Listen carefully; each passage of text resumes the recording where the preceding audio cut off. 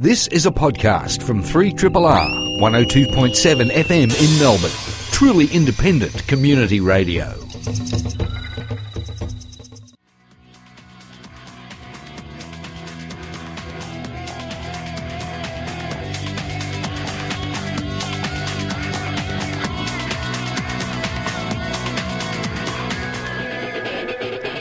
Good evening. You're with Bite Into It. Tonight we are Cassie Wright and Vanessa Toholka. Hello. It's lovely to have girls in the studio. Yeah, proving that we can talk about tech. I think we prove that week after week. Coming up later tonight, we are pleased to be speaking to Garrick Packer, who's a developer up in Brizzy. He has been working on an app that's amazing for emergency response, and we'll be getting into that a bit later in the show, so stick around for that. We're also hoping to do a little bit of budget coverage, so hopefully you're not too worn out by what there is with the budget. But there's a couple of bits which affect the technology sector, so we're going to have a look at that. But before we get to that, time for some good news. Google Australia engineers have been helping fight against Ebola in Africa with some things that they've been doing. So what they've been looking at was developing a tablet device that allowed medical workers to record patient information without spreading the virus. The issue that they found they were getting is that they were writing down patient notes on paper, and this had to be spread externally, so they were having to relay it across the phone. It was taking time. They were getting errors. They couldn't move paper because they were worried about it being porous and taking on, which is an issue things that we don't really think about, but even the way that we communicate. Yeah. So even with tablets and things, obviously you can have germs on a mobile phone or a tablet device. But what they did is they decided we need a case and we need a way that we can sanitise these things, and just really simple, down-to-earth tech we're talking about. There's pretty poor infrastructure in some of the places that they were trying to solve this problem. Intermittent power supplies, no internet networks, and people were shouting in Sierra Leone, they were shouting patient notes across fences to avoid contamination. Now, this is low tech right there. That's pretty tricky as well. Yeah. They started using off-the-shelf Sony tablets, and they fitted them out with Ebola-proof casings. That's certainly one feature that you could look for in your casings now for your tablets, Ebola-proof. But the antibacterial stuff is really important. Yeah. Definitely things should be looked into, especially with the percentage of bacteria and bits of feces that are on screens. All your germaphobes can get out there. But this is serious stuff. I mean, you can't take a lot of regular cases and dunk them in what they were doing, which is a 0.5% chlorine solution, which kills Ebola, but it's also extremely harmful to exposed skin. The battery and installed applications could be used on private networks, and Google designed really low-power servers to provide internet access on an ad hoc basis in these areas. And apparently the health workers loved it. They were saving about 10 minutes per patient just in terms of communicating their statuses. It's really nice to see good news stories about creative ways to use tech. It doesn't always have to be a super complicated solution. It can just be getting the right little details there. Netflix. Every week we're talking about Netflix. There's always something else they're doing. It's exciting to have a big player exploding in our market.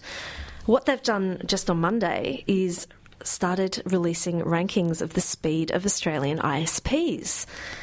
Now, they have had a big influence on... Because before this, all you've got to do is do a speed test on your computer and screenshot it, send it to your friends or ask people online. There wasn't a proper way to actually see what everyone was offering, because ISPs claim to offer certain speeds, but we all know it's not always a reality. You mentioned that great speed test tool, which a lot of people do, and you can hop onto lots of different forums and people compare this is my workplace upload speeds and download speeds, and this is my home, and this is the back room, and we don't know why it's so patchy there. But what they've done is, since they've come into the market, they've taken up a lot of bandwidth, and customers have been complaining about sluggish speeds. Some ISPs have said the service had resulted in jumps of up to 25% of network traffic in April. And some providers are still figuring out how to deal with this extra volume. You know, they need more backhaul and that sort of thing to manage it. So the April results are Telstra, number 7. Average speed, 2.23 megabits per second. Dodo, 2.29, so it's pretty close, right? Number 5, Exetel. I don't know anyone on Exetel. No, is it a parent company? I'm not sure. It might be a super budget thing that we need to look into a bit more. I haven't bothered shopping around for a little while with my ISP. Primus, 3.03 megabits per second. iiNet is number 3, 3.24 megabits per second. I know this is riveting, getting there. Yeah. Following the stats. Number 2, Optus, 3.27. And number 1 was TPG. Now, they also split these into which services they provide, like cable, fibre, DSL, wireless, satellite. So the Netflix ISP Speed Index is one to keep an eye on and just try and maybe benchmark your services if you're shopping around. Or you could just head to Choice. They do a great job of shopping around for us. So that is the Netflix news for the week. We can now know that we've had a complete show. Something else that popped across my desk this week was a pretty interesting thing. It was from the Office of the Australian Information Commissioner, and what they're doing is they're participating in the 3rd occasion of the Global Privacy Enforcement Network, Privacy Sweep. Now, what is that? What is a privacy sweep? Tell me more. I'm riveted. Pretty much what they're doing is benchmarking and examining a certain amount of websites and mobile apps which are targeted to children aged 12 and under. So it's just a real little temperature check on how people are self-rating themselves and putting themselves out there and trying to look after the privacy of children. Now, it's kind of interesting from a government department with a government that has really put in the data retention policy, which is massively overreaching into people's privacy. I guess it's another method of control, though. You're really controlling what other people's children have access to and how other people's children communicate. But it's also a way to appease parents who might be a little bit on edge about technology. And it is quite scary. Like, my little brother's turning 10 this year. All his friends have iPads. And I know what you can do with them. It doesn't matter, if you have a SIM or not. There's Wi-Fi everywhere these days. It's quite hard to lock things down. That's right. And kids are ingenious at finding out ways to get across things. I know we were getting on websites that our school had blocked back in the day. So and frankly, I encourage that intrepid spirit in kids. Yeah. But it's really interesting trying to set boundaries around it and safe spaces. And understand that their personal information that they're putting online can be taken advantage of by bad guys. And we've got the challenge that so many kids are more tech savvy than their parents. And I'm concerned that we're going to have these problems, that as we age out, we're just not going to be in touch with the way kids use things. There'll just be generational differences. I'm excited to see the results of this as well, because I do know with a lot of apps, especially, that are designed for children, but they are designed to encourage in-app purchases and the different ethics behind that with the frustration. And so it'd be interesting to see what comes out of the privacy side as well. Yeah, so the Office for the Australian Information Commissioner quote the Australian privacy principles, particularly the ones that say, as a general principle, an individual under the age of 18 has capacity to consent when they have sufficient understanding and maturity to understand what's being proposed. And then it goes on to suggest that parents and guardians can consent on behalf of young people, and that's probably a good idea. But they also say it might not be reasonable for an organisation to assess the capacity of kids. Therefore, individuals aged under 15 are presumed not to have the capacity to consent. So when we're looking at these sort of digital applications and what you're automatically allowing through, or website services and that sort of thing, that's where that just becomes, all right, under 15, we really need to make sure that we're saying the right things and putting the right protections in, and putting things in front of kids that don't say put your name in here, don't say put your address in here. And those sort of ambit requests for information are so standard now. How do you decide when something's targeted towards kids or not? I mean, I've seen so many kids using social media by claiming that they're older than they are. And then once they're in, they sometimes don't think about the privacy controls. They are sharing too much identifying information. And, as a recent non-teen myself, it's something that I look back and think, oh God, why did I share all that stuff? Thank God you're on our team, Cassie, to keep us in touch with the youth. I'm 23 now. Imagine if I was 13. Yeah. We need to get some consenting just over 15-year-olds on air to report back on what it was like a few years ago. We'll have to do that soon. What's interesting is that there's a whole lot of countries around the world participating in the 2015 sweep. We might try and keep a watching brief on that and see what they come up with. On Triple R, you're with Cassie and Vanessa on Bite Into It. We would like to welcome Garrick Packett to the show. Garrick is one of the directors of Consulate, which is a newly established company specialising in building apps for public safety. He joins us this evening to tell us about the Guardian Evacuations app, which won the Global Disaster Resilience App Challenge, which was organised partly by the United Nations Office of Disaster Risk Reduction and Esri Australia, who are like a global mapping systems expert company. Garrick, welcome to the show. Thank you. Thank you. We were excited to read about the app that you've developed. Can you describe for us the problem that the app is trying to solve? So essentially, the evacuation centre management is a very difficult process. People trying to find what to do prior to a cyclone or prior to a large storm event are unsure where to go, and often unsure of what decisions to sort of make in terms of how to get there, what they should bring, can they take their pet, and should they leave their house. So I think what we're trying to do with this app is really fundamentally trying to empower people to make the right decisions. Sometimes before a storm event, people need to decide on whether they want to be on the road. Are the roads closed? Are the evacuation centres open nearby? And are they still accepting people in those centres? Because obviously, designated evacuation centres do have a maximum number of people a maximum capacity of people that they can handle. And what we're trying to do is really give people some understanding of or visibility of what's around them, the weather events, and how they can actually get to safety. So I think probably the key point of all this is really about adapting a single point of truth. So I think at the moment, in these types of disasters, or that prior to a cyclone hitting the Queensland coast, people are they're looking at the bomb site, or they're ringing their council, or they're looking at the state roads department, looking to whether the roads are open or whether they're congested. So what we're trying to do is really sort of bring all that into a single point of truth.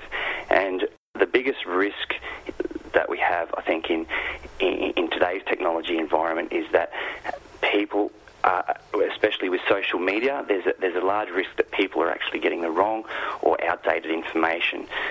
When you say that you're trying to create a single point of truth, are the emergency response teams for any given situation part of providing those information sources, or are you going out and seeking that information from their sites and aggregating it?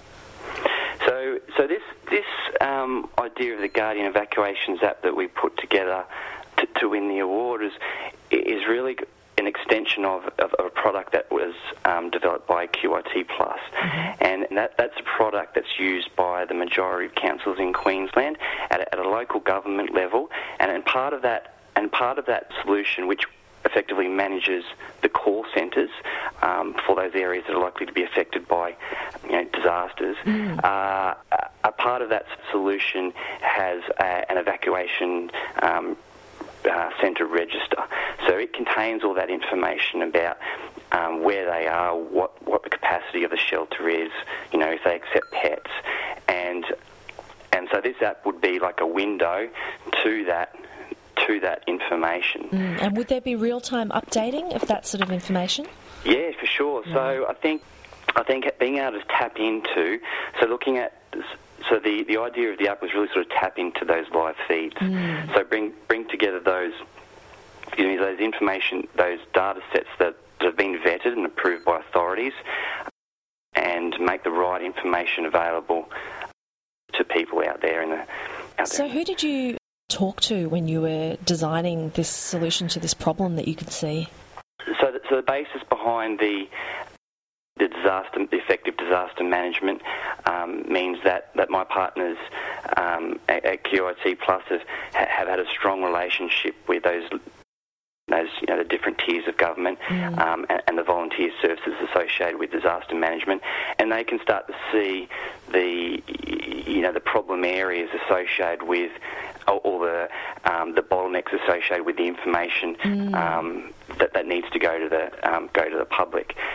One of the big challenges is that if people can pre-register for the evacuation centres while they're on their way or they're just about to leave the home, then that gives the evacuation shelters some insight or some knowledge of who's out there, who's on their way, and starts to sort of make that initial registration a lot easier. So a lot of people are quite frantic in these situations, particularly people with kids, or if you're caring for the young or the elderly. Yeah. You want to sort of make these right decisions, and filling out a bunch of paperwork when you get to these centres can, there's probably one or two people at the front desk.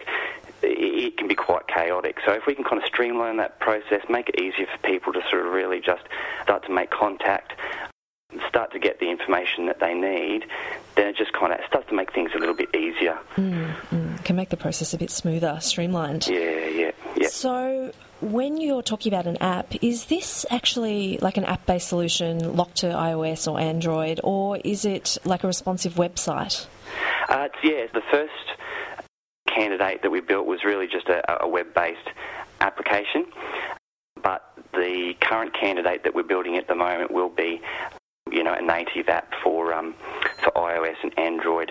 And we've been able to, I think one of the huge advantages of being able to sort of build this sort of application very rapidly is that we've been able to leverage off Esri's ArcGIS Online platform, and so they offer some tools, and one tool in particular that's currently in beta that will allow you to develop an app in one language, and then through a product called Esri's App Studio, and then Esri will then provide a cloud service to generate the native code for iOS, Android, and also desktop-based, Mac, Windows, and Linux environments as well. We've spoken to people who've worked with Esri's technology before, and the aspect that we heard a lot about was their work in geographic information systems. Are you also tapping into their expertise with mapping? Yeah, well, that's my background. So my background's in that building that spatial intelligence and making those sorts of technologies work for different businesses, and so we're focused on leveraging off location intelligence provided through these Esri ArcGIS Online tools to both provide a cloud-based solution for hosting data. It's also a vehicle for bringing data together.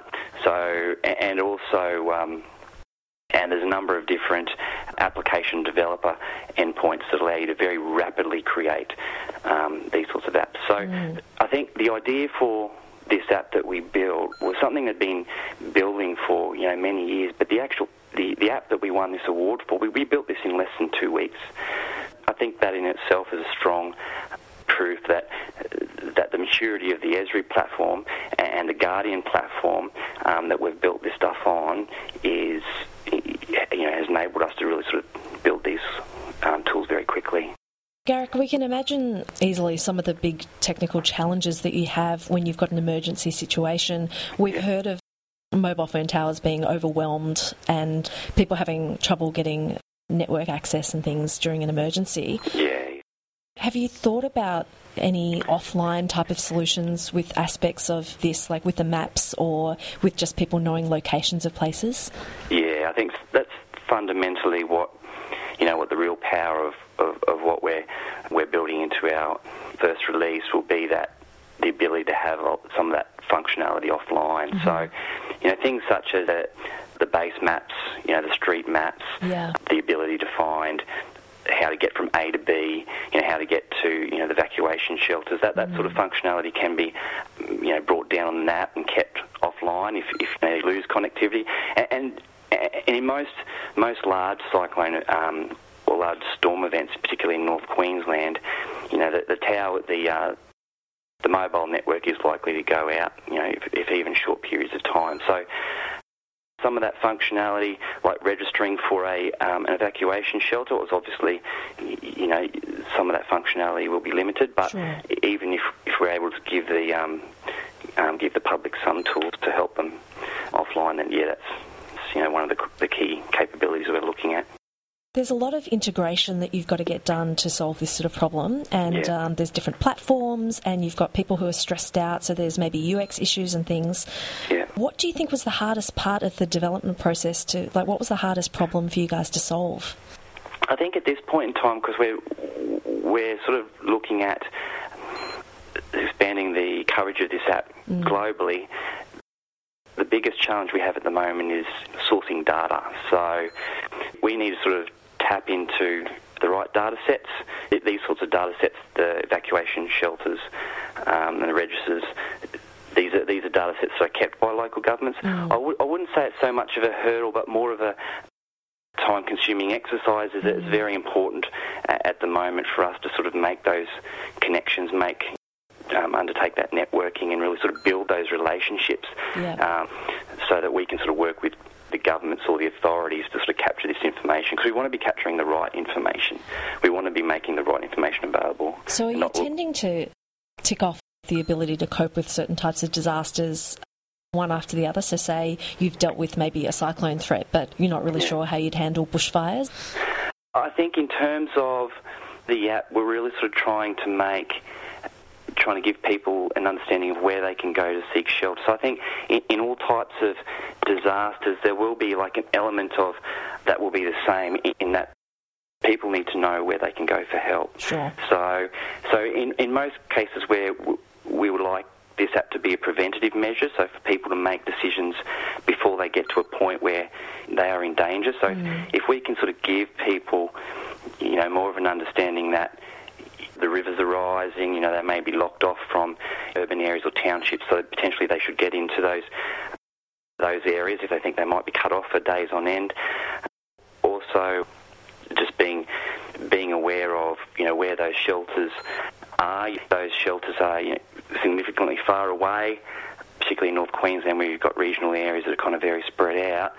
People might want to make a decision to make that hour drive into that shelter now, rather than risking being, if they've got young or elderly particularly, or risk being kind of uncontactable or out of network coverage after the event. So Garrick, we've got a lot of students who listen to the show, and I think they'd find your sort of project pretty inspiring. It's clearly trying to solve a problem and do some good in the world.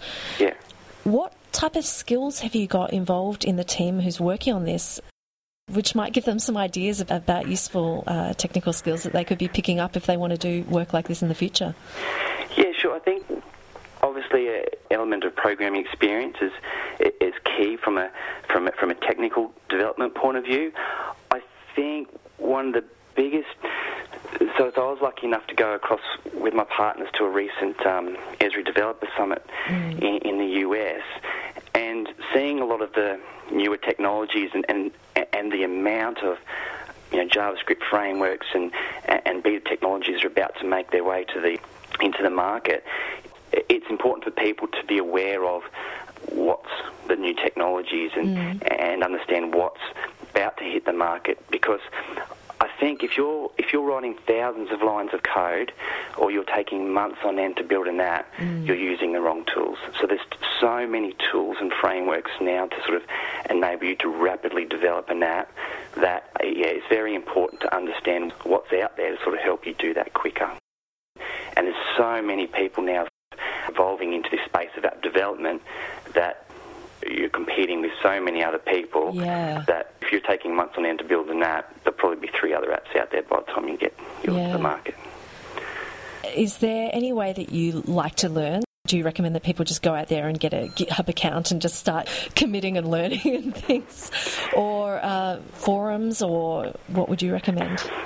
I'm a strong believer in using best-of-breed technologies like, Esri and Microsoft and hopping on the developer forums. Yeah, those things. Getting yourself to conferences, getting yourself to seminars, and meeting people. I think it's very easy to kind of lock yourself in a room and learn a lot of stuff. And I'm one of those people, like sort of, I'm a bit of a geek. Like I like to sort of get in there and read, read forums and blogs till the cows come home. But I think it's very important to put yourself out there. So even if you're an introverted person, it's important to put yourself out there and meet people in your field. I think getting to conferences, particularly developer conferences, are very useful, and networking is I think that's very important. So Garrick, what's the next step for you guys? You're working on porting this to different platforms. Yeah. What are your blue sky scenarios for this app? One of the huge aspects that has come out of winning this award is the media attention. So we had an article written in The Australian late last year, and that was seen by quite a few people, and we actually got interest from the Canadian government, and they asked us to sort of come over there and meet with a lot of their government officials, and that's been mind-blowing. Honestly, it's been a very exciting journey, but at the moment we're really sort of focused on a lot of hard work, increasing those networks and trying to build something to help people. Honestly, these apps that we're building are going to be free to the public, and then we'll be working with the governments and authorities as the consumer for making these applications viable.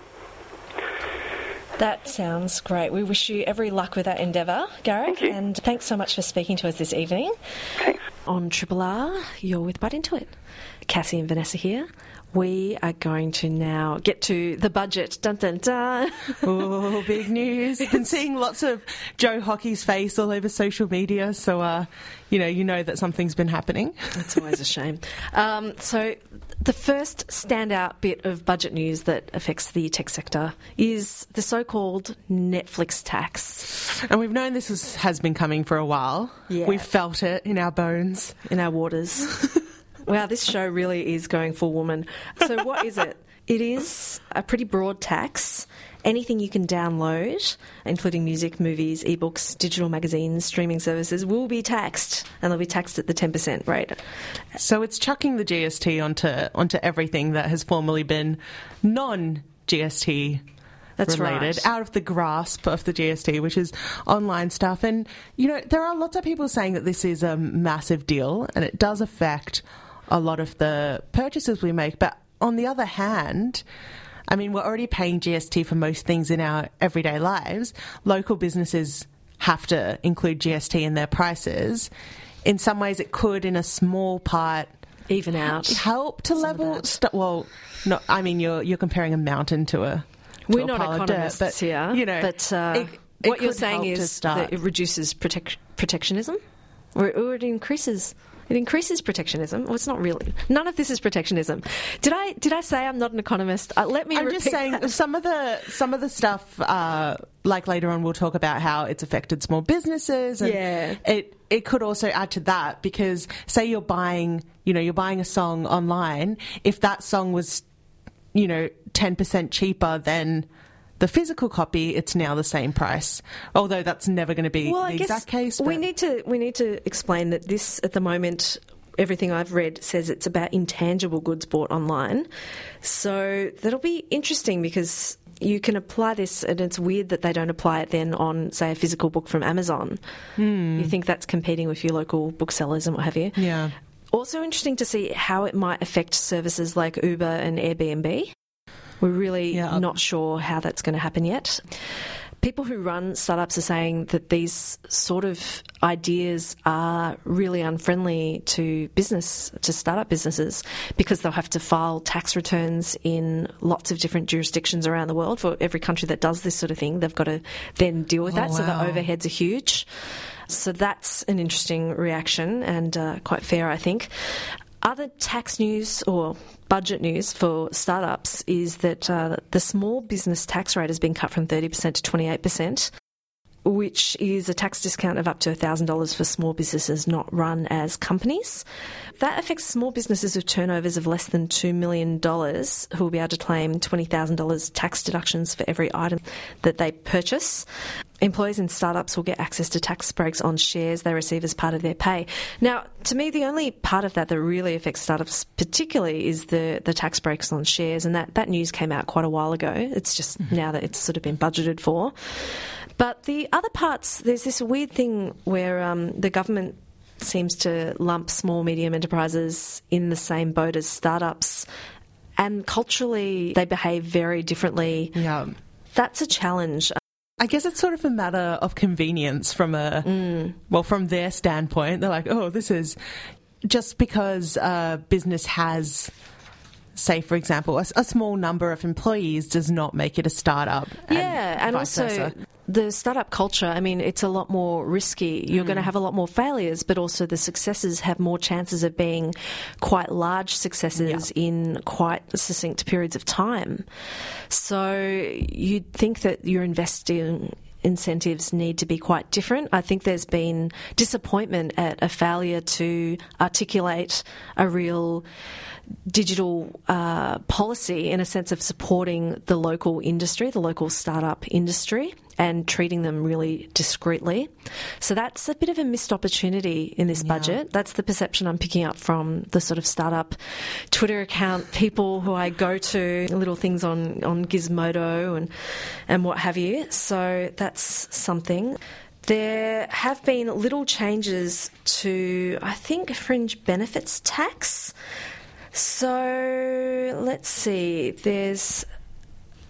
actually, that kind of ties in this whole exemption applying from the 1st of April 2016, applying to small businesses of annual turnovers of less than $2 million. FBT normally means employers have to pay a percentage of tax on items provided to employees on top of salary.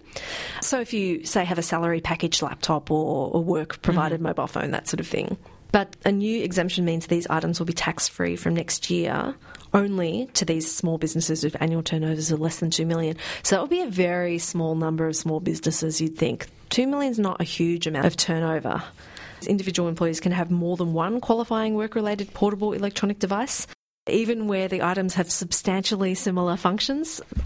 That's interesting that the budget articulates the fact that your mobile phone is very similar to many tablet devices, and or your maybe laptop you is need indistinguishable from a tablet and a phablet. Maybe that's necessary. Maybe. That's a bit of splitting hairs there. Other parts of the budget which affect technology, and not you as a consumer or you as a business person, but you as a person who has information out there, is the data retention has actually been funded in this budget. So we knew that when they brought in this bill that required ISPs to do all this monitoring of people, the ISPs went out there and said, this is going to cost an awful lot of money. How much are you going to pitch in towards this cost? And how much are we going to have to pay? And by we, they mean our consumers, the people who pay for these services, because inevitably these costs are going to be passed on. Yeah. The budget says that $131 million is going towards the cost of keeping customers' metadata for at least 2 years. Now, this is a 50% contribution from the government towards what the ISPs have said the cost is. Actually, that's not what the ISP said the cost was. That's what an independent auditor's report said to the government that the cost was. And the ISPs are saying, look, we think that that's a conservative estimate. The auditors thought that that was fair. It might be, who knows. But we could probably expect that there's going to be costs passed on to us, and we knew this would happen when data retention got in. Finally, ASIO. ASIO's seen $296 million for new IT systems. That's interesting. They're collecting more data. They're going to need to analyse that more, and there's that. There's also a bit of anti-propaganda type projects that they've got going on in ASIO, looking at people recruiting Aussies to fight in wars overseas, that sort of thing. So that they said that there was going to be a digital campaign to try and deal with that problem. It's all very nebulous at the moment, but there was a bit about that. So that was what we picked up from the budget. And this is all, just to remind everyone, after the recent Privacy Commissioner rules featuring journalist Ben Grubb that metadata is actually personal. Absolutely. And so that's currently being still fought over with Telstra going back and... we'll be keeping up with Ben's story. Yeah, we'll be keeping up with that, but then there's also all this money is going into the collection of metadata, and what does that mean now for us as individuals? What does that, especially if we're paying for our personal information to be stored? Maybe a happier population would be less likely to be radicalised. You know? Like maybe if they had better health and education. Who knows? It's just a radical thought I had. You can, if you have a moment to be amused, see how the budget affects you by checking out Budget 2015 at choice.com.au. I plugged in my details and it said, budget, meh. That was its reaction. It was kind of amusing. I'd be curious to see if other people got different reactions by plugging in their details. They're not retaining any information. You can put in a fake name and everything. They don't keep it. Choice are pretty good at looking after your data. On Triple R for the very last bit of Bite Into It with Cassie and Vanessa. We've had fun being with you. Yes, it has been good. Time for events and opportunities. In opportunities this week, Cassie, this one looked good. This is a huge one. So this is the Anita Borg Scholarship for the Asia Pacific. So Dr. Anita Borg, she was born in 1949, passed away in 2003, and she believed that technology affects all aspects of our economic, political, social, personal lives. She was basically a technology rebel with a cause, which is pretty exciting and some girl power tech stuff that we do like to hear about here at Bite Into It. So she fought tirelessly during her life to ensure that technology's impact would be a personal and positive one because she believed it was so ingrained in everything. And so in 1997, she founded the Institute for Women in Technology. It's continuing on to this day as the Anita Borg Institute for Women in Technology. And part of it was with her vision, she proposed the 50-50 by 2020 initiative. So it's got a ring to it. She had a way with words. It's fancy, but it's basically equality in computing graduates. So she wanted 50% women, 50% men by 2020. So the percentage of computer science degrees earned by women is still far from 50%. As anyone working in the industry would be able to tell you. Yeah, right. So it's still something that she's fighting towards. And so Google, as part of their commitment to furthering her vision, are offering a memorial scholarship for Asia Pacific. Actually, they've got them all around the world, but we just plugged in the Asia Pacific because we just went, this one's relevant to you guys. This is important for us. Yeah. Sorry, if you're listening somewhere else overseas, please check out the other areas. Yeah. But this is to encourage women to excel in computing and technology and become active role models and leaders in these fields.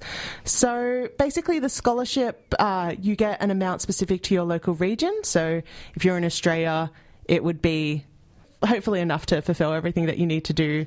So it's really targeting people who are already studying. And then if you're studying in the computer science field, you are eligible to apply for this. Yeah, you can be a citizen, permanent resident or an international student.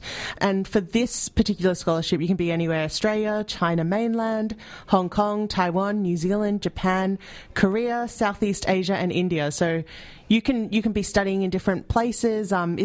It's not just you have to go to a certain place or you have to be in a certain area. There's quite a lot of flexibility. Really looks like they're giving reasons to say yes. And you also get invited to attend the Google Scholars Retreat in the Google Shanghai office in September. So that is really, really exciting. So eligibility, you need to be a female student enrolled in undergraduate or postgraduate study in 2016, be enrolled in a university in the Asia Pacific, as we said, be majoring in computer science, computer engineering, or a closely related technical field, and, this is my favourite one, exemplify leadership and demonstrate passion for increasing the involvement of women in computer science. Yay. Yeah. Yay, Anita Borg. Woo. Yay, Memorial Scholarship. So the deadline's on May 27th, and you can find out more at google.com.au/Anita Borg. Please check it out. It sounds like a phenomenal opportunity. When you say /Anita Borg, my head goes to /fiction, which is... Oh my gosh, no. All right. In our events for the week, we have one mega one, which looks pretty topical. Metadata in the Networked Society is happening tomorrow night from 5 to 6:30 p.m. at a Melbourne University campus. It's in the Auditorium Kenneth Meyer building in Parkville. Now, this is being co-organised by Our Say, but also it's going to be the actual public launch of the Melbourne Networked Society Institute. That is going to bring together a panel of 4 people. So you've got a partner from Gilbert and Tobin's Communications, Media and Data Protection Practice. You've also got Vish Nanval, who's the Chief Technology Officer at Telstra. You've got Professor Thas Nirmalathas, who's the Director of the Melbourne Networked Society Institute, and he's also a Professor of Electrical and Electronic Engineering. And you've got John Stanton, who is the current CEO of the Communications Alliance. Now, this is super topical. I've already seen some great questions pre-submitted to this panel via the Our Say platform. We're tweeting out the links to that, and feel free to check it out. We'd love to say thank you to our guest this evening, Garrick Packer, and the great work he's doing with evacuations apps. Thanks to you guys for tuning in.